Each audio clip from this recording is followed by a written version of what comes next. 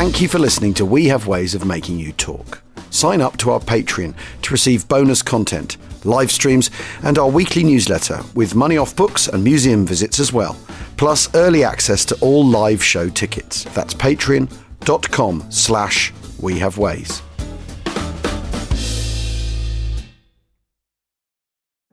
This episode is brought to you by Amazon Prime. You know Amazon Prime is not just a shipping subscription, right? It's got everything, including streaming TV and movies on Prime Video. And of course, Prime's fast, free shipping. Go from watching your favorite shows to getting your favorite things. Whatever you're into, it's on Prime. Visit amazon.com/prime to get more out of whatever you're into. Ryan Reynolds here from Mint Mobile. With the price of just about everything going up during inflation, we thought we'd bring our prices down. So to help us, we brought in a reverse auctioneer, which is apparently a thing. Mint Mobile Unlimited Premium Wireless. How to get 30, 30, bit to get 30, bit to get 20, 20, 20, bit to get 20, 20, bit to get 15, 15, 15, 15, just $15 a month? Sold! Give it a try at mintmobile.com/switch. $45 up front for 3 months plus taxes and fees. Promo rate for new customers for limited time. Unlimited more than 40 gigabytes per month. Slows full terms at mintmobile.com. This episode is brought to you by Amazon Prime. You know Amazon Prime is not just a shipping subscription, right? It's got everything, including streaming TV and movies on Prime Video. And of course, Prime's fast, free shipping. Go from watching your favorite shows to getting your favorite things. Whatever you're into, it's on Prime. Visit amazon.com/prime to get more out of whatever you're into.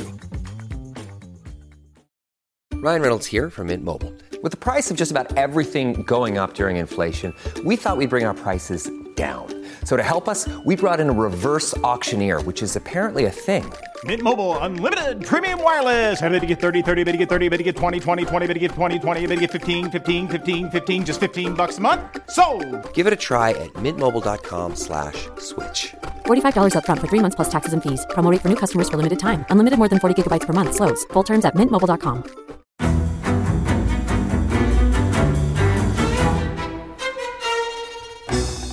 I'm Anthony Scaramucci, former White House Director of Communications and Wall Street financier. And I'm Katty Kay, US Special Correspondent for BBC Studios. I've been covering American politics for almost 3 decades. Welcome to The Rest is Politics US, brought to you by Goalhanger. Go on, tell us, were those donations you made, like Obama in 2008, was that idealism? Were you hoping to get something out of these campaigns that would serve your own business interests, for example? So I think this will either make this podcast incredibly successful, Katty, or people will be horrified and they'll shut it off right now because I'm going to be very real with you. The Obama donation, I had gone to law school with President Obama. We were not classmates. I was a few years ahead of him. It was 2007. He was then Senator Obama. I had a check in my breast pocket. I went over to the senator. I said, Senator, you and I didn't really know each other in law school, but I'm about to hand you a big check. Can I lie to my friends and tell them that you and I knew each other in law school? Well, Obama looks at me, had the best smile in American politics since Jack Kennedy. Forever. Yeah. He lights up. He looks at me and says, I'll tell you what, if you double the amount of the check, we'll take it back to Hawaii. Okay. And I looked at him. I said, you're done. I had another check in my pocket. I ripped it up. I doubled the amount of the check. And I'm going to tell you right now, I've been to more White House Christmas parties during the Obama administration than the Trump administration. In this pivotal year for the United States, democracy, and world affairs, Britain's biggest podcast, The Rest is Politics, is launching stateside. Uncovering secrets from inside the Biden and Trump inner circles and how they shape the world's most important economy, but also the global economy too. New episodes are released every Friday morning. Just search The Rest is Politics US wherever you get your podcasts. This podcast does contain some description of events which some listeners may find distressing.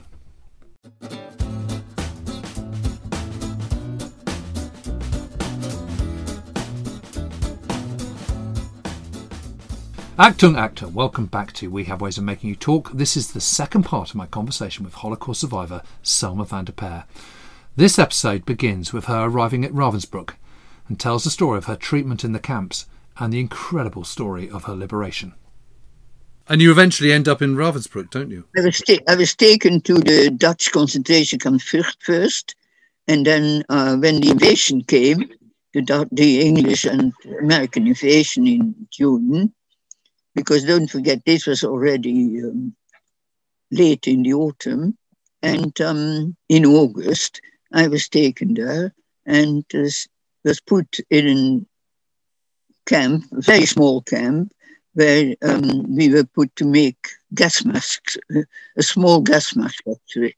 And while I was there, I was sleeping in just one barrack. We didn't have tiers, we were just one barrack. And there was one barrack for toilet with no division, just 5 toilets were there, and one barrack for the kitchen. So it was very, very small and intimate. And we worked there from 12 hours, from 6 to 6, 6 in the morning till 6 in the evening, or 6 in the evening till 6 in the morning for night shift. And while I was there, I had night shift one day, and I was queuing up with other people for the toilets, which had, as I say, no division, no curtains, nothing in between, but they were real toilets. And the woman who was in front of me came from the toilet, and I saw her pulling the water closet, the chain, and the water closet came down and fell on my hands, and half my thumb broke off, almost, at least, it hang off. And you can still see the white. And it took years and years and years for it to heal. And I still have much power in it. I can just do about this. That was my experience.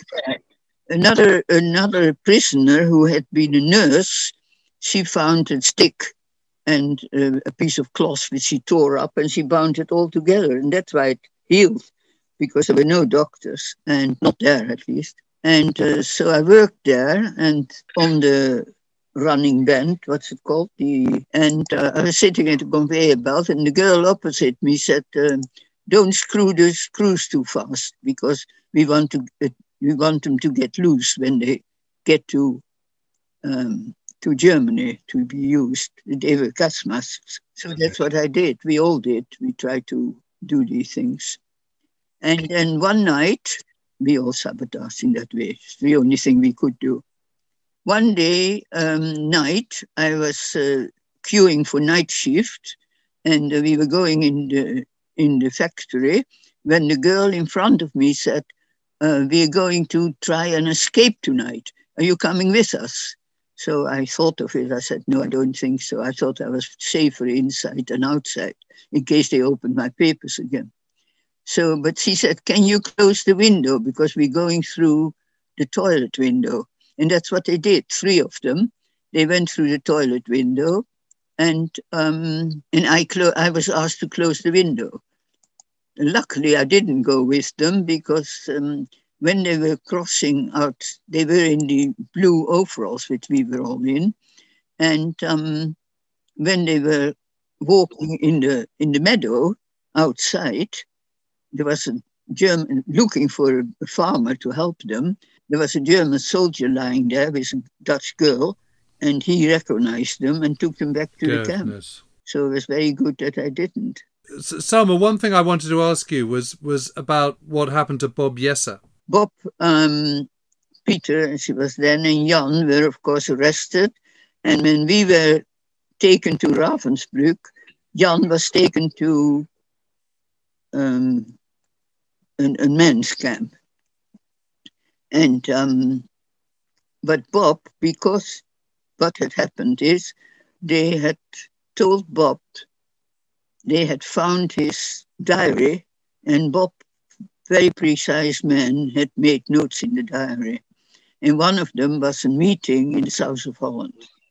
And the Germans said if he didn't tell them where it was and what day, then they would shoot Jan and me. And I didn't know that for years until I saw it in the papers, in the archives. And so there was also a woman with 2 little children, and the Germans kept one of the children's arms behind the back, and said if he didn't tell them place, then they would break the child's arm. So the mother cried and cried and went on to him and said, please tell them. And so he told. It's so unspeakably cruel, isn't it? Yeah. And so at the end of the war, because the Allies invaded France first, and then they came in the 4th of September on the border of Holland and Belgium. And then Holland was liberated quite a while afterwards, the next year. The north of Holland was first not. The 6 months of the winter, terrible winter for the Dutch, 44, 45. And but when they were liberated, 2 boys came, young boys, and wanted to shoot Bob because they said he had betrayed them, and they shot by accident Dientje, his wife, and she was in a wheelchair all her life. A terrible story. It's terrible, isn't it? But you obviously survived Ravensbrück. I stayed friends with Bob because I knew how difficult it had been. You can't judge, you see, because there was nothing he could do. Yeah, I wanted to survive. I didn't want to give the Germans the satisfaction of killing me, of having me dead. I wanted to survive. I said to myself, do everything. But I've had times that I almost died, though. There was one evening when I was at Siemens. I worked for Siemens then, and who had a factory near the camp and had people working for them. And I was in a terrible state, almost died, when my boss said, the chef of the hall said, go and lie down in the office. And there was a little office at the end of the hall. The hall was with 300 people, something like that, 300 women, and to lie down. And just that evening, that night, the Hauptaufseherin, the head Aufseherin came. She'd never been before and she never came afterwards, just that evening. And I was lying down. So when they started counting, there was one missing all the time. They counted and counted and counted and never. And in the end, the boss master told them that I was lying there. So then, and I thought I'd be terribly punished because, I thought that's the end of me. But no, I think he must have said that he told me to go and lie down there. But she was, I don't know if you saw the story a few weeks ago, well, a month or two ago, Johanna somebody, she was in the newspapers because she had been condemned to death in Nuremberg, but the Polish prisoners in Ravensbrück written to the judges and said that she had helped them.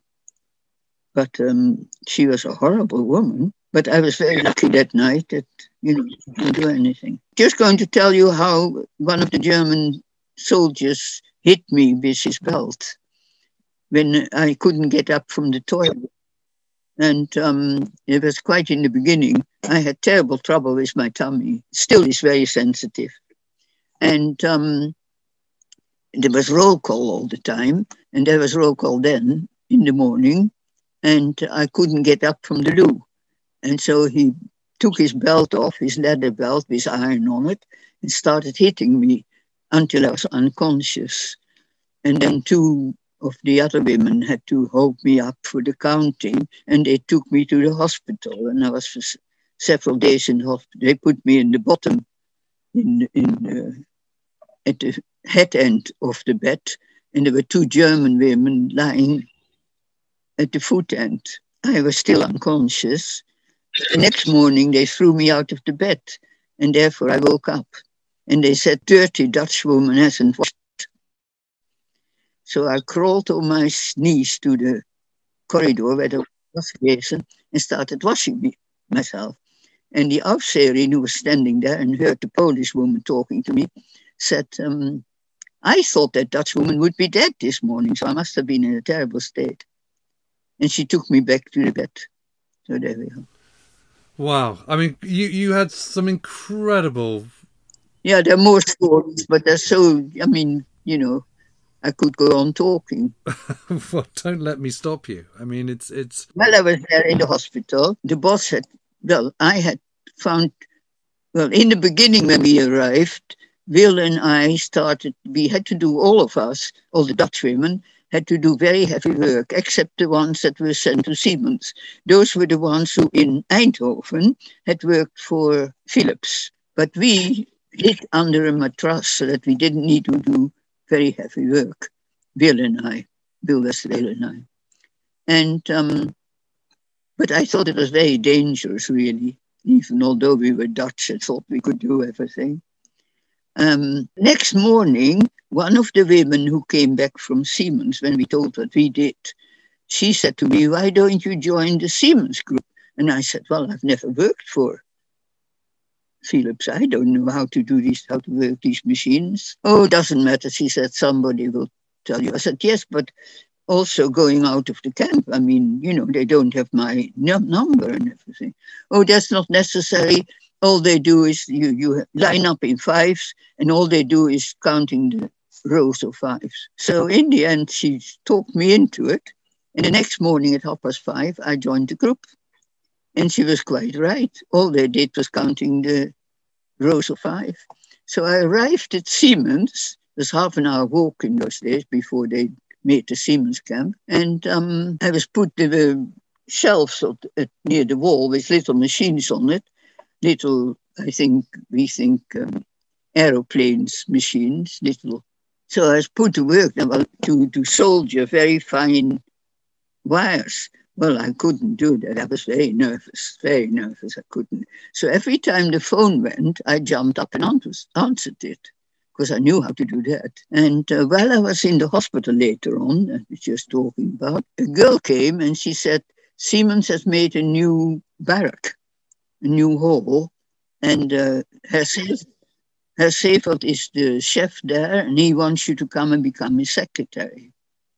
So when I went and left the hospital as soon as I could, so I had he was sitting on that side of his table, and I was sitting on the other side.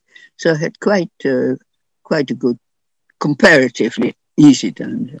And did that see you through to liberation? Yeah, it did. Yes. I had times that I was almost dying, and my Czech friend came with a slice of bread with cut onions on it, which put me back again on my feet. I had times that I was almost dying, but I got through it, in the end. Extraordinary story. It really is. There are several stories within it, of course, yes. For instance, once it was getting winter and I was getting very cold. And my Czech friend, who always was very well dressed, she had a nice coat on and nice shoes and so. And the Czechs were very influential because they'd been there from the beginning, and they helped each other very much, like the Russians did, actually. But she was sitting next to me at the table and in Siemens. And she didn't need to do night shift. I don't know why not, but she never did. But when I was not feeling well, she came with this slice of bread with onions. It's funny, but it's like a piece of cake now, And yes, it was just a slice of their awful bread and cut onions on it, little pieces of onions. And that was like a piece of cake. Saved my life. But one day she said to me, "Now you go to the Kleidingskammer," which was the hallway, the barrack where all the clothes were kept, all our bags from the camp and all the Jewish people who had been sent to Auschwitz, all their clothes was there as well, in bags. And she said, "Tell the woman there that I sent you. She's I can't remember the name now. It's a Czech woman, friend of mine, and she knows that you're coming." So I hardly dared go, but I did in the end because I thought I need some warm clothes. We only had those very thin, grey, striped prison dresses. And I went, and yes, she did know that I said, "I come from Wally." And she said, "Yes, I know." And she gave me a lovely quilted black coat and a cap with it and some shoes, proper shoes. And I really wore those the whole time till the end of the imprisonment. And it saved me, really. I would have had pneumonia otherwise. So you were helped in those things. You had your friends. And they had their influence, some of them, especially the ones who were there in the beginning. I mean, from the very beginning, 1942 or something. And Selma, tell me about liberation. I mean, what was in 1945, first of all, in the beginning of 1945, we were asked to stand outside for roll call, like normal, and women over 50, their names and their numbers were called out, and they were called out. And their daughters, some of them had daughters there, and their daughters asked what was happening, and we were told that they're going to another camp, and they're getting good food and don't need to work anymore. And we believed it at that moment, of course, but we were told later on, these daughters were told later on that they were killed and went through the pipe. Yeah. And so in April 45, we were called outside. And we thought the same thing was happening to us because we knew that every day women were killed still. They were gassed and killed. Because by that time, Auschwitz didn't exist anymore. And it had been liberated by the Russians in the beginning of 45. And all the guards came to Ravensbrück. And also the gas chamber and the ovens. And so we knew that was happening. In fact, the day we were liberated, on the 23rd of April 1945, the Germans still killed 13 women. We were called outside and we thought we were going to be killed as well, you see. And then we had to walk past that youth camp, Uckermark, where the old people were sent to before they were gassed. And we thought, that's where we go. But luckily we passed it and we went to the main camp. But then we thought we'd go in the main camp and go to the gas chambers there. And we thought this all the time. But we stayed in a barrack for 9 days, in a hall, for 9 days. And every day when we had to go outside for roll call, we thought that's the end, you know. And that was a terrible feeling. It's awful. I mean, how do you prepare yourself for that? You can't. There's nothing you can do. Even the day itself, on the 23rd of April, we were told to walk and go outside the gate. And we thought, again, there we go, you see. After all that time having done it, now I remember I saying something like that. After all this awful time that we will be killed now, after all. But it wasn't. Because what happened was, we stood there, and in the morning we had to stand there, outside the gate, the main gate, and nobody tells you anything, you see, in those camps. No, nothing, never. And don't forget, also, we had been told so often that we would be liberated, and it never happened, that we didn't believe it. And we stood there and stood there and stood there, and nothing happened. And of course, the German guard stands on your side, so there's nothing you can do. And then suddenly a little sports car arrived, and we saw a young man jumping out of it, and he introduced himself as a Swedish chap, and a friend of Count Volker Bernadotte, who was head of the Swedish Red Cross and International Red Cross. And he told us that we would be freed by buses. Buses would come and free us and take us to Sweden. But no buses came. So we didn't believe that either, because no buses came. And he said when it became dark in the evening, it was summer after all, spring, you better go back to your beds because you want to sleep. And we said, oh, never do we go back into the camp again.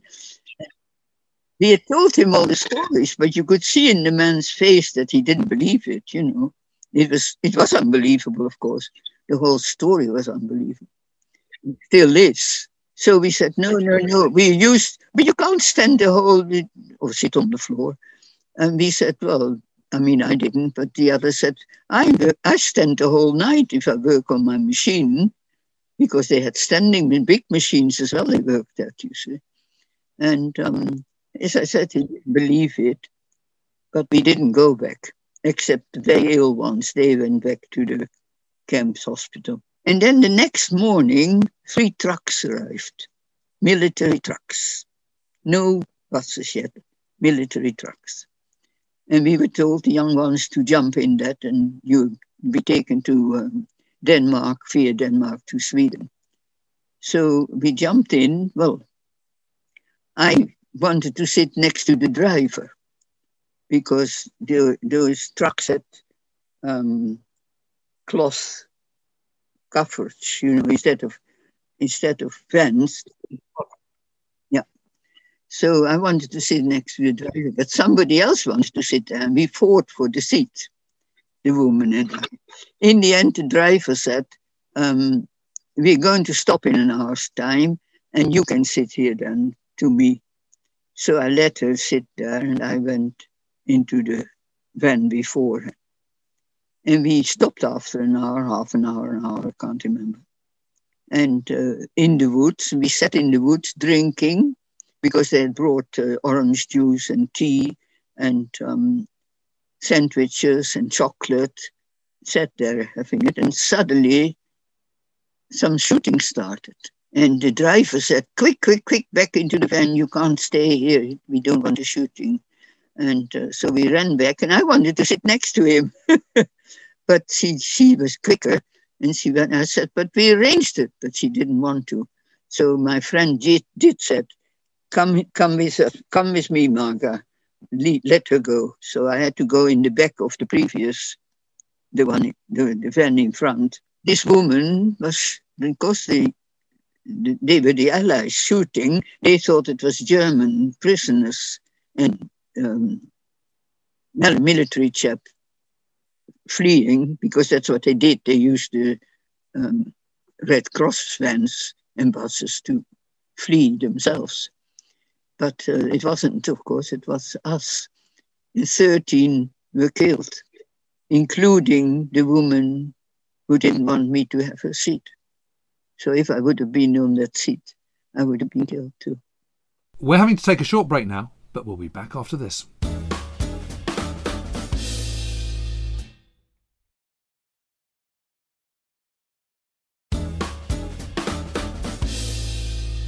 Welcome back to our conversation with Selma van der Perre. So then we went off to Denmark and got very heavy food there, very, very greasy food, beautiful food, but our stomachs couldn't carry it. So we were all very, very ill. The Danish, very nice Danish women were told not to make such heavy food anymore for the others. And then we went off over to Sweden, to Malmö by ferry. And when we arrived in Malmö, we had a lot of high people giving talks, and all we wanted was to lie down and sleep. But they were very nice. When did you start to feel free and start to relax a bit? Was it when you got to Denmark, or was it when you got to Sweden? No, I started to feel that we were really freed when the Swede standing outside the camp was offering me a cigarette, and my outsherry, my girl guard, was looking out of the window and said, "Nicht rauchen, Marga. Don't smoke, Marga." And then he said, the Swede said, "You smoke, she has nothing to tell you anymore." It was that moment that I felt it was true, we were free. You thought, I've made it? Yeah. We arrived in Malmö in the big museum where they had put mattresses for us to lie on in one of the big halls. The huge statues were all covered up, and the floor was full of mattresses. But I couldn't lie down. I felt too restless. The others went to sleep and talked together, but I couldn't. And then at a certain moment, there was we were given a shower and a bath and scrubbed clean because we were full of lice. And it was a wonderful feeling to be scrubbed like that. And then we were taken to another room where there were racks of clothes. We could choose 2 dresses and a coat and a hat and shoes, given 2 suitcases and so, which was very nice. I realized then that we were free, definitely. And then there was a certain moment when there came a Dutch attaché, and he went to sit behind the table, And we had to queue up and give our names. So I went to the back of the queue and after a long thought, gave my name as Margarethe van der Kuit. And then I went also to the room where all the mattresses were and asked the doctor, could I help? And he said, yes, if you could help with some of the translations if necessary. But then I thought, while doing that, I thought I really ought to go back to the Dutchman and tell him whom I am. So luckily he was still there. And I went back and I said, where does the list? Does the list with the names go to Holland? And he said, no, it doesn't. And he said, it goes to England. I said, but he said, Holland is still occupied. I said, but England is still at war with Germany. So, yes, he said, but it goes into the diplomatic post and that can go without a German looking at it. So we then moved to, so I went back to the Dutch table, to the men, the Dutch attaché, and I asked these questions and he answered them. And he said, why? Why are you so interested? I said, well, very hesitatingly. I didn't dare say it, actually. I didn't dare give my real name, but I said in the end, well, my name is really not Margarethe van der Kuit, but Selma Velleman. My name is Selma. So he looked up, didn't say a word, took his pen out of his pocket, scratched out Margarethe van der Kuit, and put in Selma Velleman. Well, luckily for me, he did, because a few weeks after that, we were in Sweden, in Skatos, which was a little camp. We were in Turnstill because Holland was still occupied by Germany. And we had dinners in the evening. They were marvelous, Swedish. They were so good. We had lovely food and lovely clothes and everything. In saunas, which none of us had ever seen or experienced. And we had 2 dinners in the evening, one at 6 and one at 7. Beautiful food. And I had booked 7 o'clock that evening. And there was a big hall where we had our dinners. And there was a podium there because before we were there, it had been used for soldiers. And there was a podium there for when they had their theaters. And there was a man standing on that podium and he said, is there a Selma Velleman here? And nobody had answered the first time at 6 o'clock when he asked that. But this time I stood up, I said, yes, that's me. So everybody looked terribly surprised. He said, I've got a telegram for you. So I opened the telegram and it was from my brother David, who was head of the administration in London, Dutch administration in London. And he wrote and said, so pleased. He had seen my name on the list. And, well, not the first one. It must have been a wonderful feeling for him. Must have been, yes, as well. So pleased you're alive. What about Mum, Dad, and Clara? Question mark. And when did you find out what happened to them? My mother and sister I did quite quick in Holland because there were lists of people who were killed. But my father, they didn't find out. I got Red Cross information. I was already in England in the beginning of 1946. Took 6 months. I don't know why, but it did. He'd actually been killed at Auschwitz, hadn't he, almost the day after he arrived? Taken on the transport from Westerbork to Auschwitz on the 6th of December, and he was killed on the 7th. They told me that then. It was written so terrible. Letter. And my mother and sister also were taken to... Sobibor, I think it was, wasn't it? Yeah, Sobibor. And they were killed straight away too the next day. In a way, very good, therefore, better than suffering a lot. Yes, I suppose. You know, and since then you've lived a very long life, and I hope a happy one as well. I was very unhappy in the beginning in England because I didn't have a family anymore, and I had been working so hard during the war all the time, being very occupied, and suddenly I had nothing to do, or almost nothing.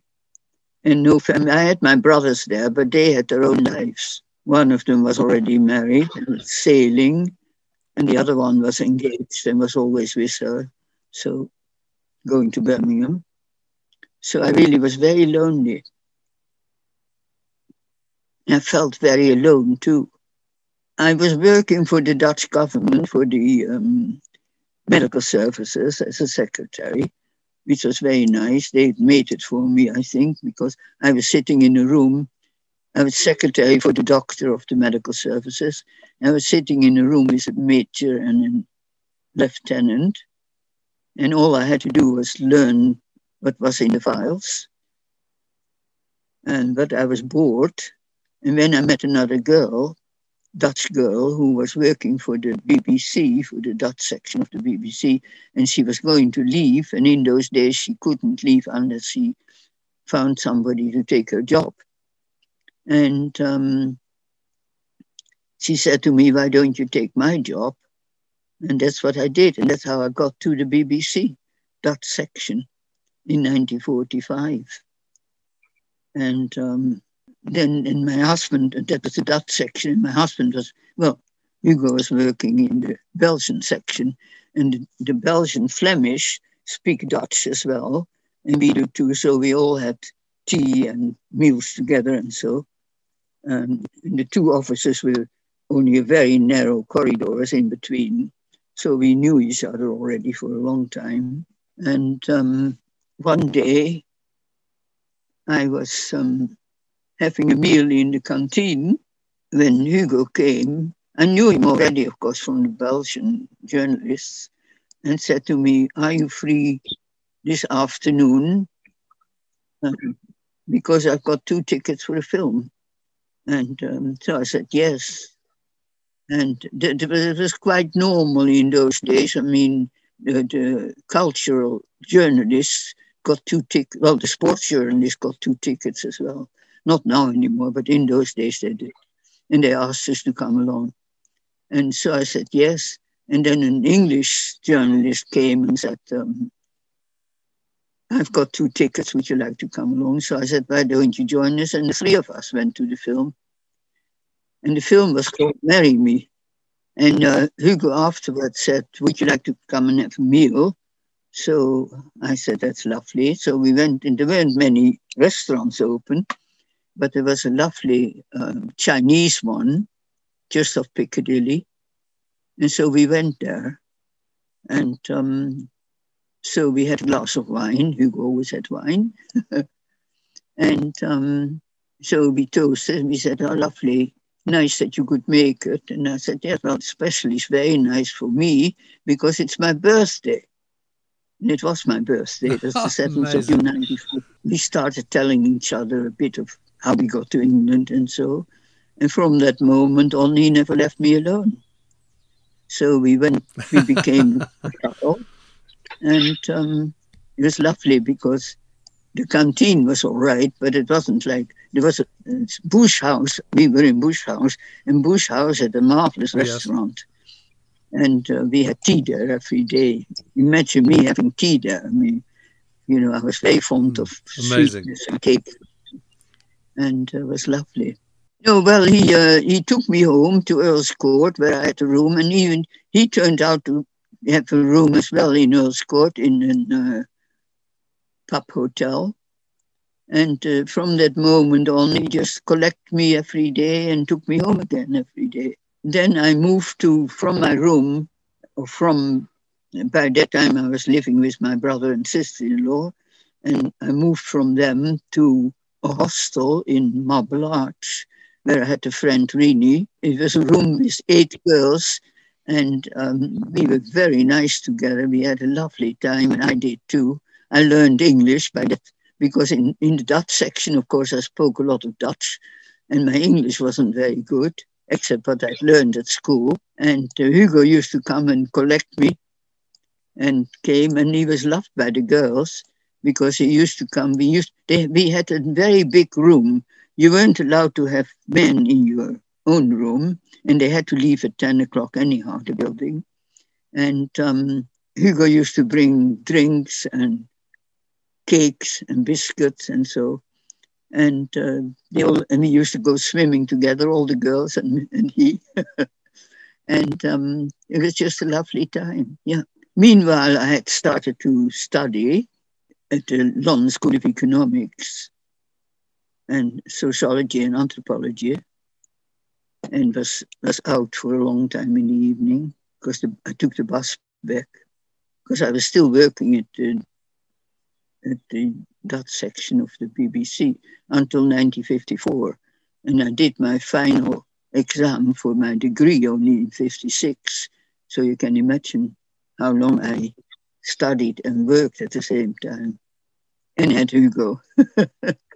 Rini and I were thinking of sharing a flat, getting out of the hostel and sharing a flat, taking a room or sharing a flat. And then she had a friend living here in St. Peter's Square. And she knew that the other part of the house was empty and for renting.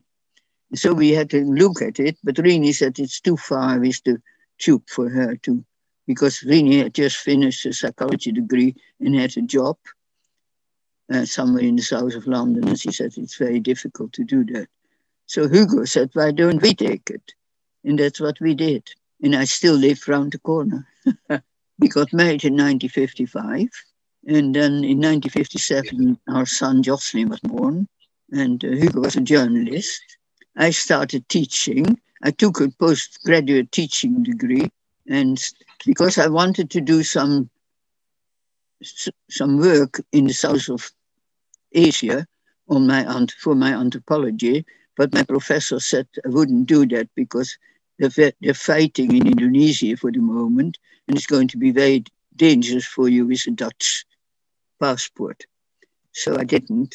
And he said, why don't you do some teaching? So that's what I did.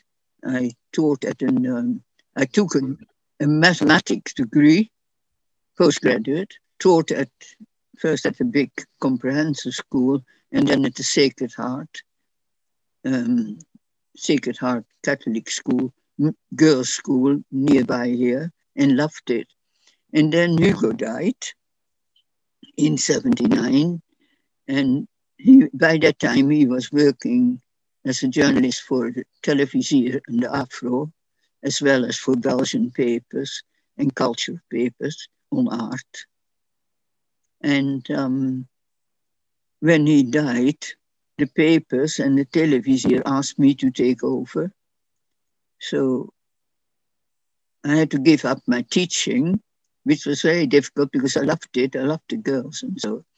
But that's what I did. And I took over the journalist job and did that for years. How incredible. What an extraordinary life, Selma. It's amazing. I'm afraid we must wrap it there. But has it been a burden living with that all your life? Yes. Well, in a way it is, of course. It's every day I know about it. Every day I suffer still. Every morning, though, I wake up and I'm glad to be alive. But, I mean, every little thing reminds me of what happened, especially my parents' death and my sister. That comes in front of my eyes all the time. I find it very difficult not to imagine, not to see how they suffered. Although, of course, I don't know for sure what happened to them, but I can imagine it after all the things they have shown. And that's very bad. It's a daily occurrence, actually.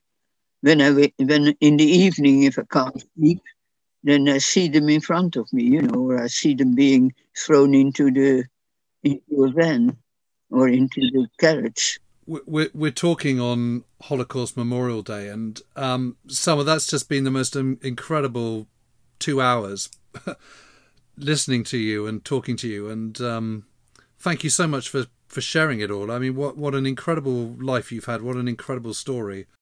Well, I just want to say that it is very important to have the commemorations, actually, because it commemorates what has happened.